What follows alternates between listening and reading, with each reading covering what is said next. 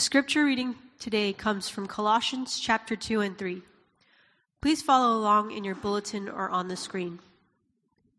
Be careful that no one takes you captive through philosophy and empty deceit based on human tradition, based on the elements of the world rather than Christ. For the entire fullness of God's nature dwells bodily in Christ, and you have been filled by him, who is the head over every ruler and authority. You were also circumcised in him with a circumcision not done with hands, by putting off the body of flesh in the circumcision of Christ, when you were buried with him in baptism, in which you were also raised with him, through faith in the working of God, who raised him from the dead. And when you were dead in trespasses and in the uncircumcision of your flesh, he made you alive with him and forgave us all our trespasses. He erased the certificate of debt with its obligations that was against us and opposed to us, and has taken it away by nailing it to the cross. He disarmed the rulers and authorities and disgraced them publicly. He triumphed over them in him. Therefore, don't let anyone judge you in regard to food and drink, or in the matter of a festival, or a new moon, or a Sabbath day. These are a shadow of what was to come. The substance is Christ. Let no one condemn you by delighting in ascetic practices and the worship of angels, claiming access to a visionary realm. Such people are inflated by empty notions of their unspiritual mind. He doesn't hold on to the head, from whom the whole body, nourished and held together by its ligaments and tendons, grows with growth from God. If you died with Christ to the elements of this world, why do you live as if you still belong to the world? Why do you submit to regulations? Don't handle, don't taste, don't touch. All these regulations refer to what is destined to perish by being used up. They are human commands and doctrines. Although these have a reputation for wisdom by promoting self-made religion, false humility, and severe treatment of the body, they are not of any value in curbing self-indulgence. So if you have been raised with Christ, seek the things above, where Christ is, seated at the right hand of God. Set your minds on things above, not on earthly things. For you died, and your life is hidden with Christ in God. When Christ, who is your life, appears, then you also will appear with him in glory. Therefore, put to death what belongs to your earthly nature: sexual immorality, impurity, lust, evil desire, and greed, which is idolatry. Because of these, God's wrath is coming upon the disobedient. And you once walked in these things when you were living in them. But now, put away all the following: anger, wrath, malice, slander, and filthy language from your mouth. Do not lie to one another, since you have put off the old self with its practices and have put on the new self. You are being renewed in knowledge according to the image of your Creator. In Christ, there is no Greek and Jew, circumcision and uncircumcision, barbarian, Scythian, slave and free, but Christ is all and in all. This is the word of God. Great, thank you, Christina and Jefferson. Will you join me as we pray? Let's spend a few minutes praying for ourselves and for our city and for our world together. Will you join me in that? Gracious Father, Lord Jesus Christ, Holy Spirit, we do come before you this morning to have our own hearts ministered to set our hearts aright with you, but also, God, to bring you worship and glory, to praise your name, to worship you for who you are. Father, this morning we are reminded that you are the sovereign, glorious God. As Angie reminded us earlier, there's no one like you in all creation, God. You are glorious and majestic, and yet you are also deeply personal. You are close and caring. You're compassionate, God, to the hurts in our hearts and, God, the hurts of our city. Father, thank you that you know our deepest concerns. You know everything about us. You know the fears and the anxieties. And, God, you are concerned about that with us. And your heart is compassionate towards us. We do praise you for that, Lord. God, thank you that you alone hold these two tensions, your majesty and your mercy, your glory and your grace, God. Where could we find someone like you, God? In all creation, we could go to the ends of the earth, God. We could search for all eternity and not find anybody that comes close to your majesty and your mercy, God. And so we do come before you with such humble hearts and consider it an incredible privilege to be called your children. Father, this morning we've read in Colossians, we ask, God, that it'll be true of us, Lord. We pray that as a church and as followers of Jesus, we will not be deceived by human tradition, by human philosophy. We pray, God, that as Colossians has reminded us, we will hold fast to Christ. God, we pray that we won't be sidetracked by the shadows, but will come to know deeply, God, the substance of the gospel, which is you, Jesus Christ.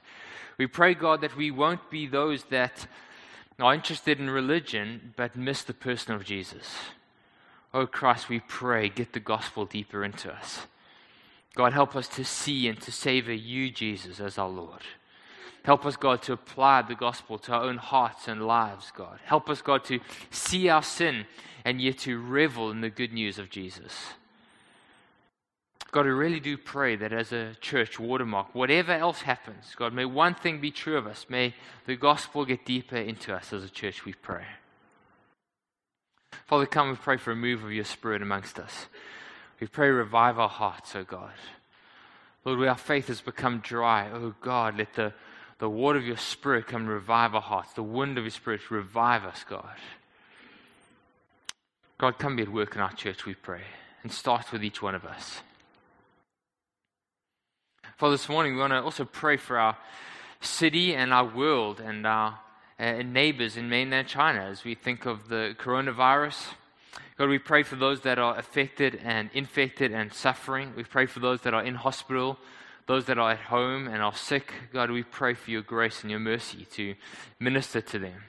Lord, we want to pray for families of those that are suffering, especially over Chinese New Year when families would normally come together. We pray, God, where families are apart or are unable to travel. We pray that you, God, will minister to those families. We pray, God, for the medical staff and for doctors, and especially those in Wuhan that are working so hard, many, many hours, that, God, we pray for their protection. We pray they won't be infected. But we also pray, God, that you just strengthen them. Encourage them in this time. We pray for our government officials, God, that you will give them profound wisdom how to handle this, God, to put policies in place that will stop the spread and yet, God, not be harsh and hard. God, may we be a sympathetic people. May we be gracious. And Father, we pray for Christians that as a church we will move towards the pain. God, we won't just think about ourselves and distance ourselves, but we will move towards those that are hurting, have compassion in our hearts and sympathy and empathy. God, we pray for us. And finally, Father, we pray for this Chinese New Year period. Lord, we pray for the Watermark family. We pray as families are traveling around the world, won't you be with each one of us? I pray for good family times around the dining room table, around meals, as we are visiting family. We pray for warm hearts and soft hearts, God. God, we pray that you help us to be salt and light in this time. And Christ, we pray to give us opportunities to share the hope of the gospel, the reason for the hope that is within us, with our family and our loved ones in this time. Christ, may this be a great time for the gospel to go forward in our homes, in our families, and the various cities of the world as we travel there. And so we do, God, bring this weekend before you and ask your Spirit to fill us and to lead us and to guide us. We pray these things in your wonderful name. Amen. Amen. Okay, well, good morning, everybody. Sunny Philok. I probably said that all horribly wrong, but Happy New Year. It's great to see a bunch of people, and it's great to see some new people, some guests, some visitors. Welcome. Wonderful to have you with us. If you are from out of town and you are visiting Hong Kong at this time, a warm welcome to you and welcome to Watermark.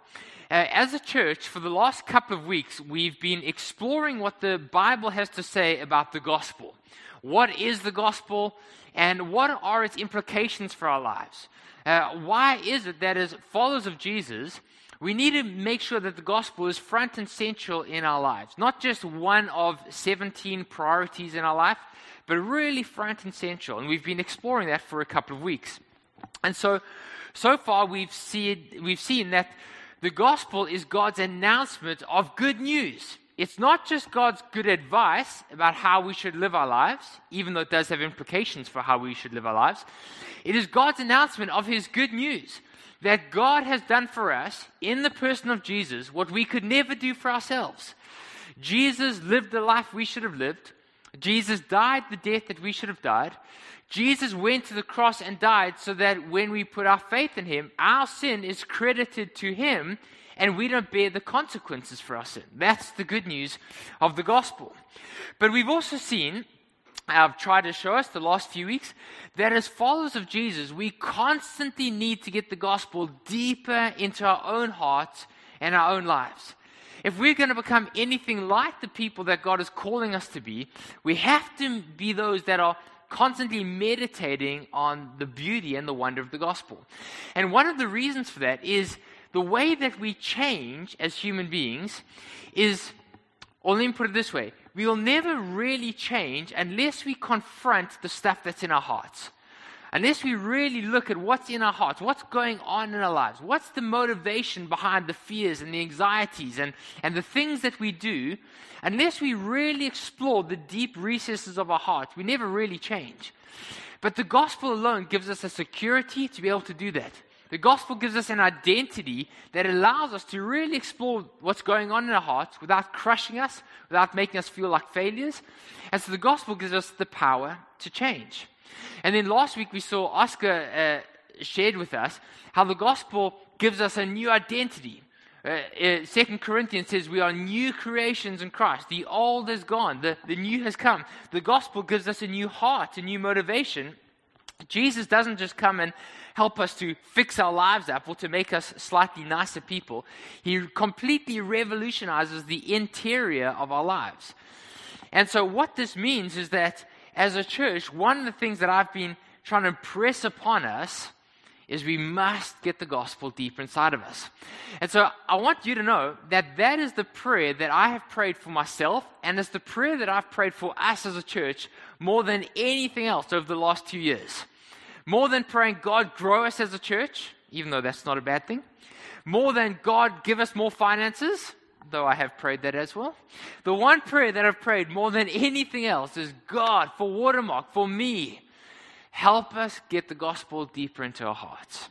And so prayer, I'm going to keep on praying for us. Now, today I want us to look at how the gospel relates to the moral and ethical commands of the Scripture. Okay? So how the gospel, the good news of Jesus, relates to where Jesus calls us to obedience, to follow Him and to love Him, and to the moral and the ethical commands of Scripture. Now, there's a bunch of ways that we can get it wrong. Okay? There's two ways that we can get the commands of Scripture wrong, but there's a gospel way that is completely different, and I want us to look at that today. Now, and we're going to do that by looking at the book of Colossians, but we'll get there in a bit. I want to set up a framework first, and then we're going to come to Colossians. In the book of Galatians, chapter 2, the Apostle Paul does an amazing thing. He confronts and he challenges another apostle, the Apostle Peter, over his hypocritical behavior. So Peter, this apostle that walks with Jesus, at one point he's acting one way in front of one group of people. Then there's another crowd, and he starts to change his behavior and act a different way. And the Apostle Paul calls him out on his behavior. But the interesting thing is, Paul doesn't go to Peter and say, hey, Peter, you've broken the Exodus 17 law by acting hypocritical. Paul doesn't go and say, hey, Peter, you've just broken the Matthew 23 rule in the Bible by your hypocritical behavior. What does Paul do when he challenges Peter's hypocrisy? He says, Peter, your behavior is not in step or not in line with the gospel. You see that? He could have gone to the Bible and said, look, Peter, there's this verse that says, treat your neighbors as yourself, love others. He could have done that, but he doesn't. He says, Peter, your behavior, your conduct is offline, is veering off from the conduct of the gospel. In other words, Paul is saying to Peter, your hypocrisy is not merely a behavior, it's a gospel issue. Okay, does that make sense? Paul challenges Peter not because Peter's broken the rules, but because there's a disconnect between Peter's actions and the life that the gospel produces. And friends, you've got to believe that if that can happen to the apostle Peter, the guy who walked with Jesus for 3 years, who saw him being crucified, who saw him being raised from the dead, Peter who preached the gospel on Pentecost and 3,000 people got saved, if Peter can forget the gospel and so his behavior veers off from the conduct of the gospel, friends, you've got to believe that can happen to you and to I. And so how does our behavior disconnect from the gospel? How do we get it wrong? Well, I'm so glad you've asked that question. Okay, that joke is so old. I've really got to stop saying that. Okay, I'm so sorry. I will try my best to stop saying that. There's 2 ways that we can get it wrong. I don't know if you've ever been horse riding. Okay, in this rural setting of ours called Hong Kong, we don't have too many horses. The only time I've ever been horse riding, I was in Mongolia. I was 19 years old. I was visiting a friend there, and he had some horses, and so we're out in the countryside, and he says, come, let's saddle up, and I'll show you how to ride a horse. And so I get on this horse, and at first, we are walking slowly, and then the horse starts trotting gently, and after 5 minutes, I can feel myself leaning to the one side. And I can still picture remembering, this is not a good thing, right? And so more and more and more, and after 5 minutes, I was being dragged on the Mongolian countryside by this runaway horse, okay? And eventually I let go, and my friend holds onto his horse, grabs the other horse's reins, and then they split. They go separate ways. And so it pulls him off his horse, and he's being dragged, holding onto these 2 horses across the Mongolian countryside, and eventually he reined them in. What were we talking about?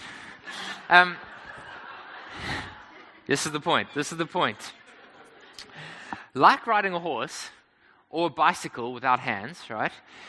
You can fall off on 2 ways. Okay, you think you're getting it right, and before you know, you're on the ground. You can fall to the left or you can fall to the right. There's 2 ways that we can get the gospel wrong. 2 opposite but equal errors that we make. The first one is what we could call moralism or performance Christianity. Performance Christianity is where we think that our acceptance of God, or God's acceptance for us, or God's love for us, or in theological language, our justification is based upon our moral or our spiritual performance. Essentially, how good a Christian you are. Okay? So remember this quote from Richard Lovelace a few weeks ago? He said this: most Christians intellectually know in our heads that God accepts us because of what Jesus did on the cross, but in our actual day-to-day existence, most of us rely on our spiritual or our moral performance to assure us of God's love and acceptance. Either our spiritual sincerity, or our past experience of conversion, or our recent religious performance, or the relative infrequency of conscious sin. Okay, so I've got some props here. Sorry, I'm not very good at props, but let's see if we can get this going, okay? So this is what Richard Lovelace is saying. For most Christians, this is what we believe, okay? We believe the gospel. Jesus died on the cross for our sins. Plus, my good works, my moral performance, my obedience to Jesus. And if I can get these 2 things right, then God will love me and accept me. Okay? Does that make sense? So most of us think. Faith in Jesus plus good works or obedience or moral performance leads to my salvation or my acceptance. Friends, think about that for a second. How many of us think or feel that God's love for us or His acceptance of us is based on our recent moral, spiritual performance, our recent lack of sin, or some other thing that we've done for God? Now, the problem with this is many. One of the problems is it makes us insecure about God's love for us, right? Because if our feeling of how much God loves us depends on our performance, well, you have a good week, you feel like, yes, God loves me. You have a bad week, oh, God doesn't love me anymore. We feel insecure about God's love for us. Remember Richard Lovelace said, Christians who are not sure that God loves and accepts us in Jesus, apart from our spiritual performance, are subconsciously radically insecure persons. But ironically, it also makes us judgmental and arrogant, because we cannot help looking down at people that aren't performing as well as us. So I think I'm a pretty good Christian, but I look at my friend Leo there and shame, he's not doing as well as me, and I can't help but feel better about myself. But also when I'm having a bad week and I'm not doing that well, and Leo is suddenly amazing, he's on stage and he's leading worship, what do? I find somebody else that I think I'm doing better at. I cannot help to find somebody lower than me in order to feel better about myself. And so Christians that operate like this are naturally judgmental and arrogant and bigoted. Here's the third thing it does. It makes us deny and cover up our sin, because we just cannot look at what's really going on in our hearts. To look at the real stuff that's going on in our hearts is just too painful. It makes me feel like a failure. And so I cannot help but cover up and deny, or what I tend to do is get defensive, or I will admit to some minor sin, some lesser indiscretion, in order to avoid the real things that's going on in my heart. Kristen this week reminded me of a pastor a few years ago who was caught embezzling money, right? So taking money from the church coffers and redirecting it to a family business. He was convicted of this and put in jail. But when he had to face his congregation, this is what he said. He said, I'm so sorry if I've caused any hurt or offense. You see? It's so much easier to admit to some lesser sin. I'm sorry if I've hurt you or caused offense, rather than saying, I'm wrong. I shouldn't have done that. I'm a sinner. Right? But the problem is that when we do that, we never really change. In order to really change, we have to be able to look at what's going on in our hearts, to have an honest assessment and bring stuff to the light.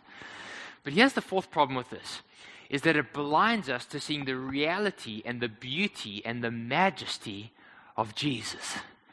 That's the problem with the Pharisees, right? Remember the Pharisees? They're always judgmental, they're always arrogant, they're always doing things wrong. But the problem is they never see the beauty of Jesus. Remember in John chapter 9, Jesus heals somebody, and they say, oh, he must be casting out demons by satanic power. Rather than just saying, man, Jesus, who are you? Or they say, this man must be a sinner. There's something about Jesus.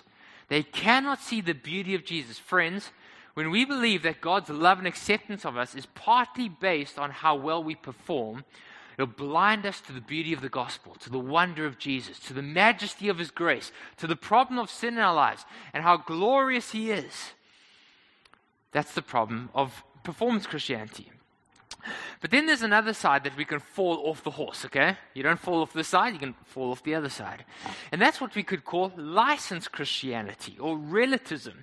And that says, because we are saved by grace alone, because Jesus died on the cross to cover our sins, obedience to Jesus, the ethical commands of the scripture are all relative. They're not really important. Jesus died to cover our sin. It's okay.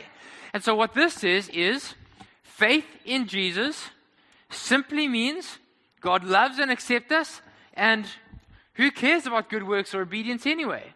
Because Jesus died to cover our sins, right? In other words, when we think that the gospel is simply pray a prayer or put your hand up and you've got life insurance and fire insurance from hell and everything's going to be rosy, well, you're suddenly given a license to do whatever you want. You can sin however you want. You can say whatever you want, live however you want, because Jesus is some big grandfather in the sky that just loves to forgive. Remember Voltaire on his deathbed, he supposedly said this, of course God's going to forgive me. That's his job, right? Or some people think, I enjoy sinning, God enjoys forgiving sins. This is a good arrangement. But friends, if that's how we think of the gospel, there's many problems. One is the problem is it'll again blind us to the beauty and the reality of Jesus. But the other problem is it'll never deal with the real stuff that's going on in our hearts, and we never, therefore, change. We never change. Look at what Paul says to Peter here. When Peter is acting hypocritically, what does he do? He calls him out. And he says, Peter, you are not walking in step with the gospel. He says, because the gospel is true, because Jesus died on the cross, the righteous for the unrighteous, that he might bring us to God, this has implications for our lives. How we treat people, how we forgive those that have hurt us, whether we fear people, what we do with grudges and unforgiveness in our hearts, how we handle money and sexuality. There is a gospel conduct, which is not the essence of the gospel. The essence of the gospel is Jesus died on the cross for sinners like me and sinners like you. That's the essence. But there is a consequence of the gospel, which is our conduct. In other words, the life of the Christian looks something like this. Okay, let's see if I can get this maths right. I was never really good at maths, but let's see if we can get this right. The life of the Christian looks something like this. Faith in Jesus Christ leads to our salvation. But our salvation, because it changes us, it gives us a new identity, a new motivation, a new heart, does lead to a new kind of lifestyle. A good works, an obedience, a morality that is different from our life apart from Jesus. Obeying the ethical teachings of the Bible doesn't contribute to your salvation at all. Not one little bit. But it is a consequence of loving and trusting Jesus. Obeying the teachings of Jesus, loving and trusting him, doesn't contribute to God's acceptance of you at all. But it is a consequence. It does flow out of God's acceptance for you. Friends, if on the one hand we approach God either out of performance mindset, like I've got to earn God's love by my good moral works, or if on the other hand we approach God out of license mindset, anything goes. I can just sin like I want because who cares? Jesus covered for it. Both of those problems will rob us of the power of the gospel to change us. Both of those will rob the gospel of its power to save us. But both of those will also rob us of the beauty of Jesus, of the horror of sin in our lives, of the wonder of what Jesus did on the cross for us.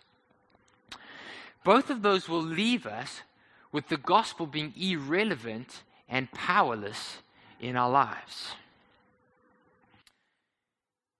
And that brings us to Colossians chapter 2.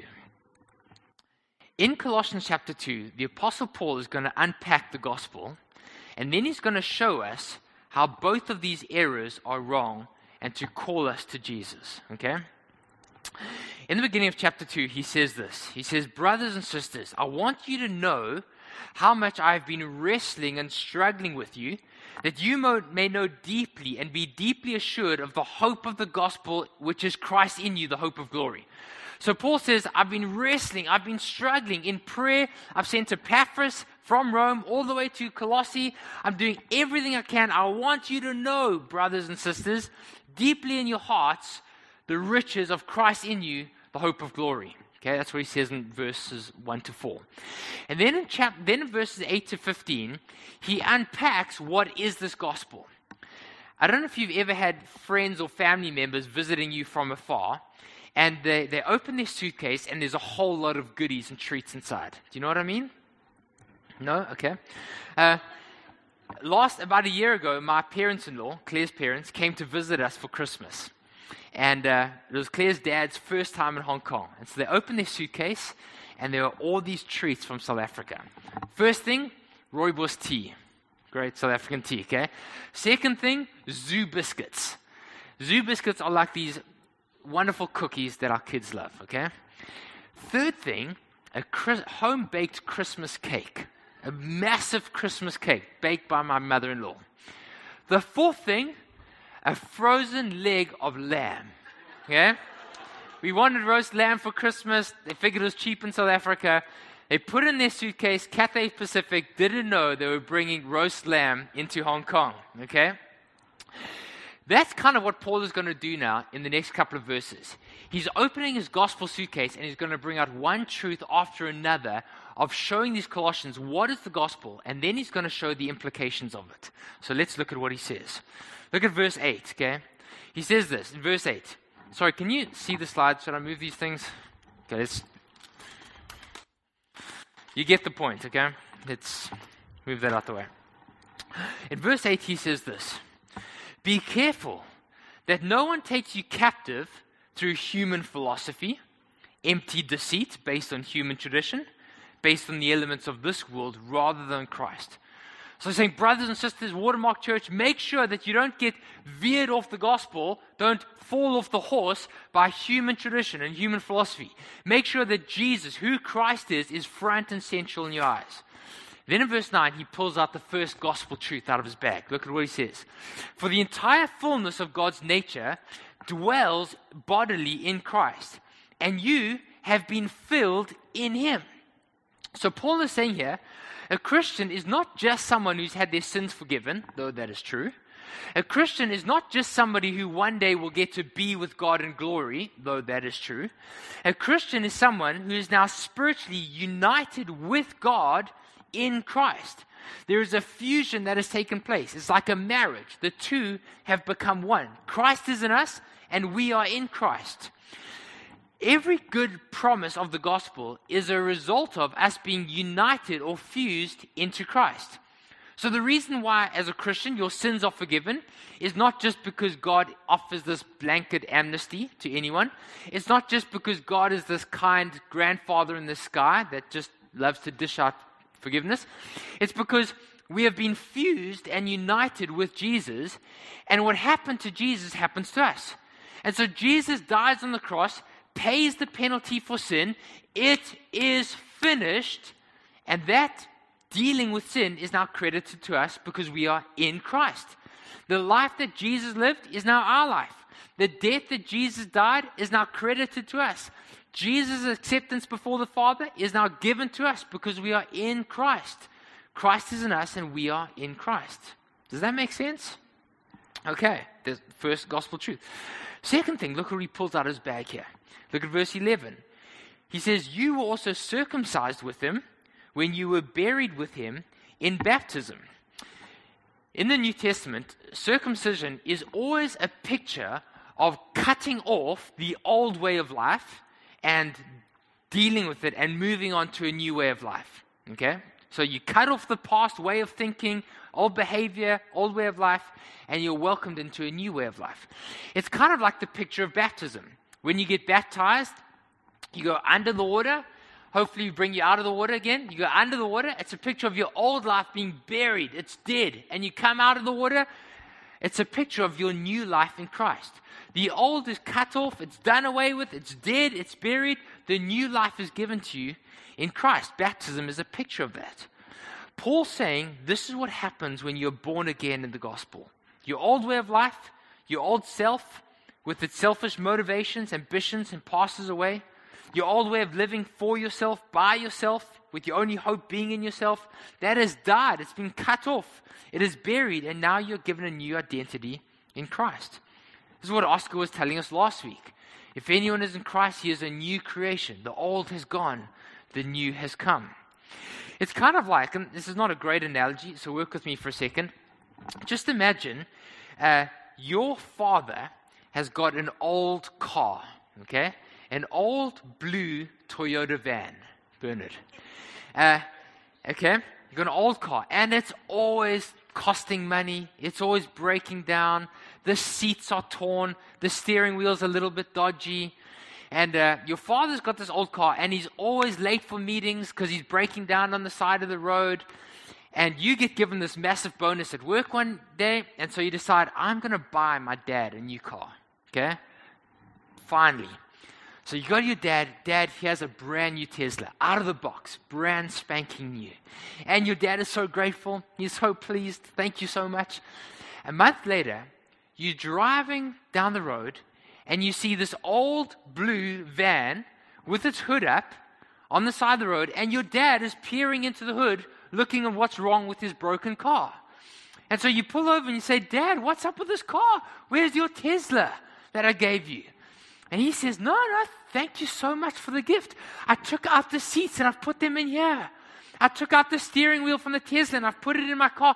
It is so much more comfortable. Thank you for making my blue Toyota so much more comfortable. If only I can fix the engine, it drives so much nicer now. Does that make sense? That would be crazy, right?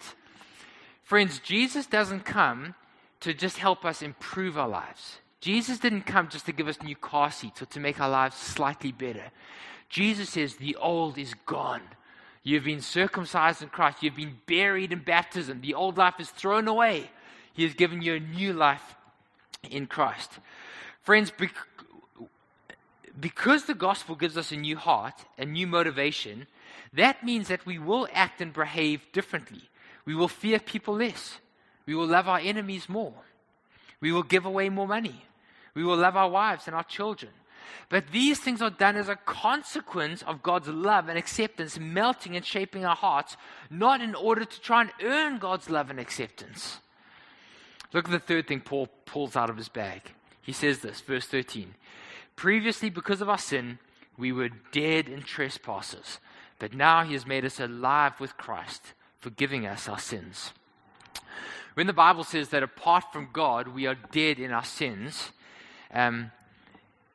that doesn't mean, he's not talking about physical inability. Okay, it's not like half of your cells in your body are dead, and then you become a Christian, and your cells wake up and come alive. He's not talking about mental incapacity. Your brain is half dead, but you become a Christian, and suddenly you can think new thoughts. He's not talking about personality, even though some people maybe do need a fresh personality awakening. What he's talking about is that the most important part of our lives, our relationship with God, our heart, and knowing God and walking with Him is dead, spiritually dead. We are dead to God, and God is dead to us spiritually.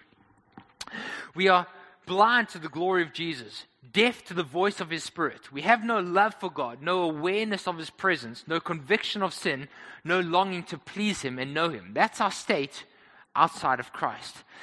But in the Gospels, we see God reaches into the deepest and the most fundamental part of our lives and our hearts, and He breathes fresh life into us. He pours His love into our hearts that causes the deepest part of us to come alive, to know God and to love Him, to trust Him and to walk with Him and to obey Him. And that, friends, changes everything. It changes the way we relate to people. It changes the way we handle success, but it also changes the way we handle disappointments. It frees us up to love and serve people without strings being attached.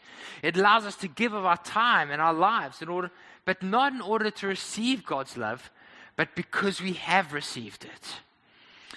Look at the final thing that he says in verse 14 and 15. This is the roast leg of lamb. Okay, this is the big one. He says, all of this is because Jesus died on the cross to take our sin, our record of death. He took it to the cross. He nailed it to the cross, and He left it there. Friends, the record of death in my life, my sin, has been nailed to the cross and is left there, no longer to be held against me. Remember that old hymn? He took my sins and my sorrows. He made them His very own. He bore the burden to Calvary and suffered and died alone. How marvelous, how wonderful our song shall ever be. How marvelous, how wonderful is my Savior's love for me. Friends, that's the wonder of what Jesus did on the cross. He died for sinners like you and I to welcome us into His family. Now, we're going to wrap up soon. Paul then goes, in the rest of chapter 2 and 3, and actually the rest of Colossians, he unpacks the implications for this. What are the implications? There's many, but I want us just to focus on two of them. The first implication is this: because of the gospel, forsake performance Christianity. Okay, don't fall off the horse. Because of the gospel, get rid of performance Christianity, get rid of dead religious rituals. Look at how he says this in verse 16. He says, because of the truth of the gospel, because you've died with Christ, because you've been raised with Christ, because you've been given a new identity in Christ, because your record of sin has been nailed to the cross, because of what Jesus did for us, therefore, verse 16, do not let anyone judge you with regard to food and drink, or in the matter of a festival, or a new moon, or a Sabbath. These things are just a shadow of what is to come, but the substance, the reality, is Christ. So what's happening here is some people are coming to the church and they're saying, oh, you're a Christian. Well, that's good. Well, because you're a Christian, that means that, you better not do this. You better eat this food. not eat that food. You've got to drink this, don't drink that. You have to go to that festival and observe that Sabbath. There are all these religious rituals that are now putting on top of them to saying, if you really want God to love you and accept you, you're going to have to do all these rituals as well. And Paul says, you're in Christ. Those things are just a shadow. The reality is Jesus. Fix your eyes on Jesus. Look again at verse 20. It says, why do you submit to these regulations? Do not handle, do not taste, do not touch. These things have a reputation for promoting wisdom or self-made religion. These things make you falsely humble, but they are of no value in curbing self-indulgence. Isn't that what we said earlier?